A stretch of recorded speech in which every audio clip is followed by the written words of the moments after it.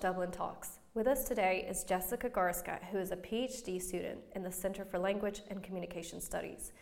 Originally from the United States, she's had an international career as an English language teacher before finishing her master's in English language teaching at Trinity. Her research interrogates the notion of academic literacies and examines the intersection of power, identity, and culture in the academic setting. She's currently acting as tutor on Trinity's English for Academic Purposes, or EAP program, and has also co-founded an Irish professional organisation, EAP in Ireland. Welcome to the podcast, Jessica. Thanks very much. So let's start off and talk about English for Academic Purposes. Who is it for and what do you do there? Well, English for Academic Purposes is working on things like academic writing, academic reading, oral fluency, about negotiating meaning and how to basically anything that has to do with language in the academic context. And it's really, when it comes down to it, it's for everyone, including native speakers.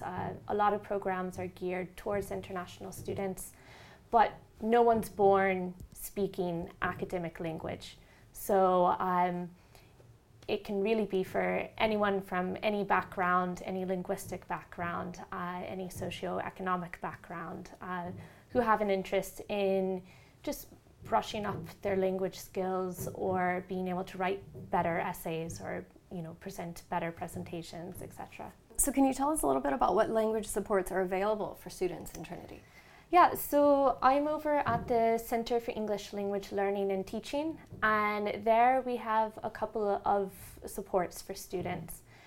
First, we have a summer program which has 2 streams, and the first one is for students who have a conditional offer from Trinity, and it's only that they need the language requirement. So we have an 8-week pre-sessional course for those students and that satisfies their language requirement. Then we also have in-sessional, so during term, for any student who is registered as a Trinity student, they can come take our classes in term in the evenings 2 hours a week. And then there's also things like the student learning development who have a lot of online resources, and they have drop-in clinics as well. So I just took some questions from our Global Relations Department and the people over in the Student Learning and Development on some things that they are currently, they get asked by students. So people are wondering, will they be able to understand the Irish accent and the idioms? And I know coming from America, it's hard even if English is your first language, so I can understand. So what do you recommend there, and what do you tell people? Well, first, it gets easier. The more that you're here, the more that you're going to hear the idioms and you're going to hear the accent. But before you come, you can always look up online lectures. I know that the Trinity Long Room Hub has their lectures online. You can look up TED Talks, podcasts, and just listening and becoming familiar with the accent mainly. And then once you're here, don't be afraid to ask someone what something means. So if they say something like, oh, it's lashing rain, and you don't know what the word lashing means, don't be afraid to say, oh, I'm really sorry, could you explain that? So, and otherwise it's just time. Yeah, so, it is just time, isn't it, really? Yeah. Integrating socially, what are some tips you have for students there? Really put yourself out there.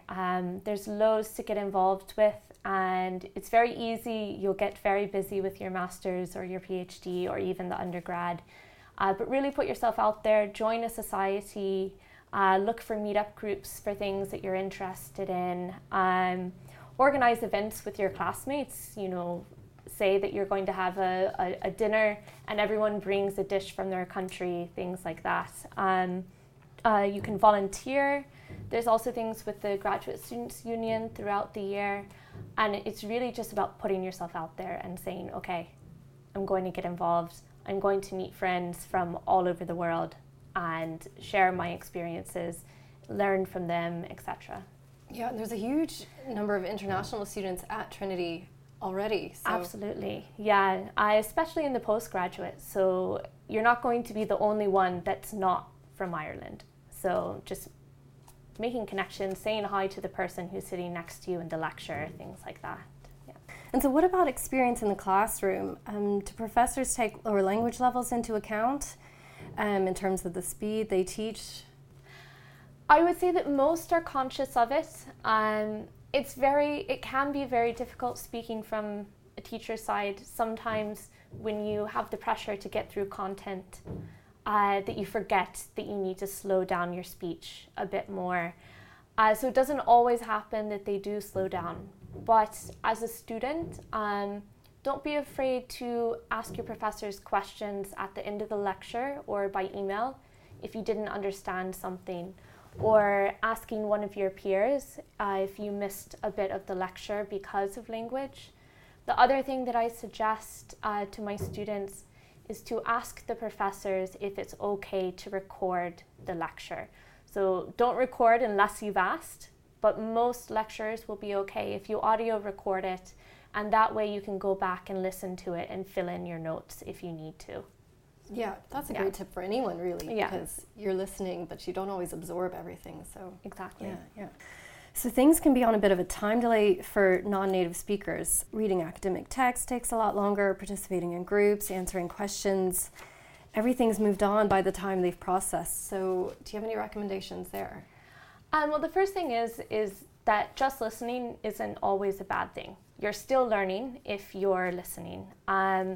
If you're in a group, if you're doing group work, don't be afraid to jump in and say, hey, I didn't quite catch that. Could you repeat it? Or could you slow down just a bit? I'm a little bit lost in the conversation. So again, asking people and being confident in saying that you just need a little bit more time to be able to respond. In terms of reading, it's really about prioritizing the reading. You'll get a lot of reading anyway, and it's even difficult for an Irish student to get through all of the reading. So prioritizing the essential texts, and even going as far as to ask your professors in the summer if they can release the reading list early before term so that you can get a head start on your reading, and then you're a little bit ahead once you get back into Trinity. Let's see, it's again, asking questions, emailing if you need to, and really looking at the online sources that your professors provide on Blackboard. Most of the time they'll have the slides, etc. there so that you can process them and prepare before class, and maybe have, questions that you bring with you to class in preparation for the lecture. And so from your experience, do people really build their confidence quite quickly once they start? I would say it depends on the person, and it depends on their experience once they get here. Usually it takes a couple of months for people to really settle in, but once they're settled, they tend to do quite well and to be okay and build their confidence. So something students are often looking for is a bit of proofreading help. So what do you tell them?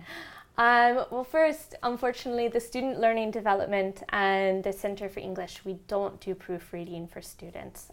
What I suggest to the students is swap with your peers. So I even did this in my master's. If you go to a peer and you say, if you read my essay, I'll read your essay.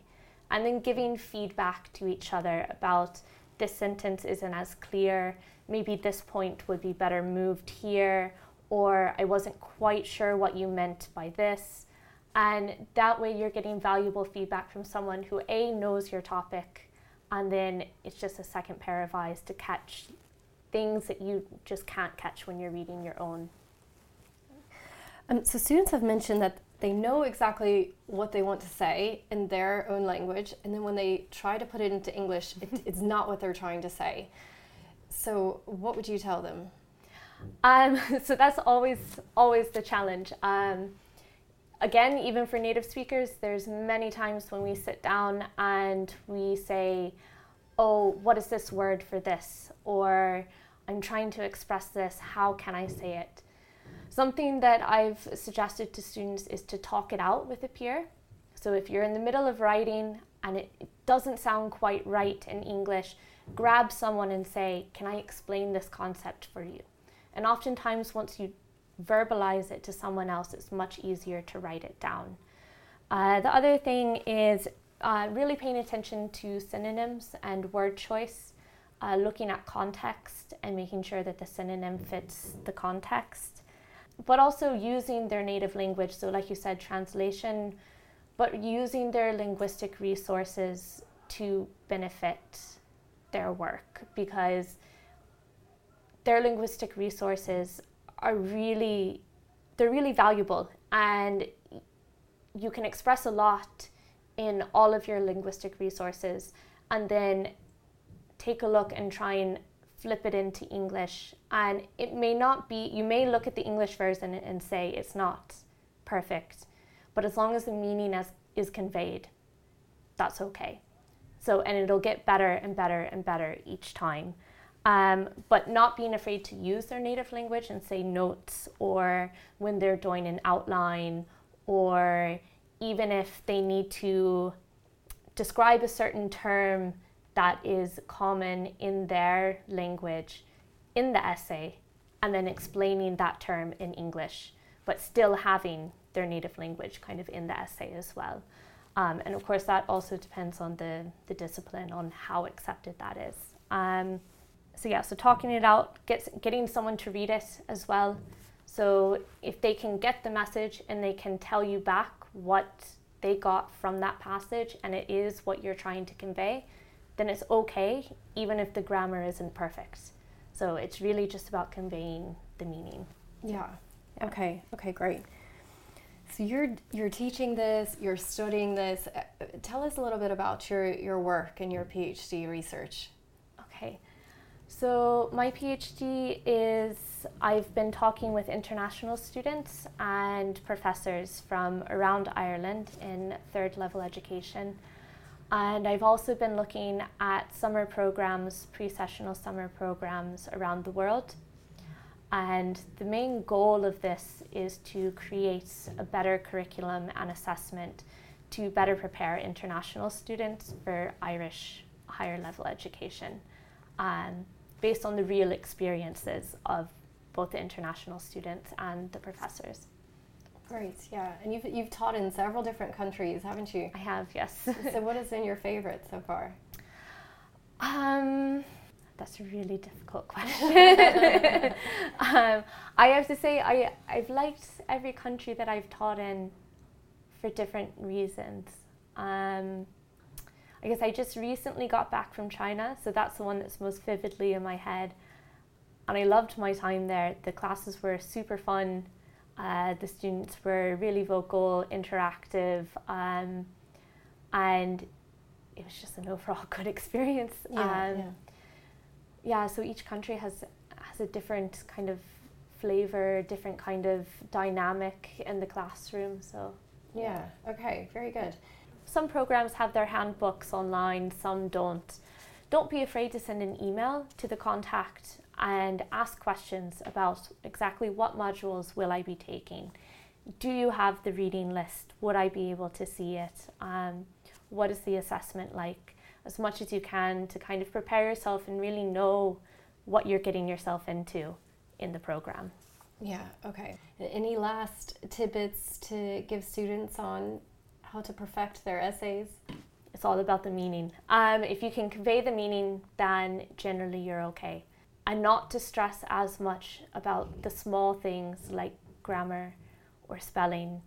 Most professors will look at it and say, okay, I know what they're trying to get at. I can see the content, and that's the most important thing. Okay, great. I think that's a lot of good practical advice for people. So thanks very much for talking to us today. Yeah, thank you. Thanks.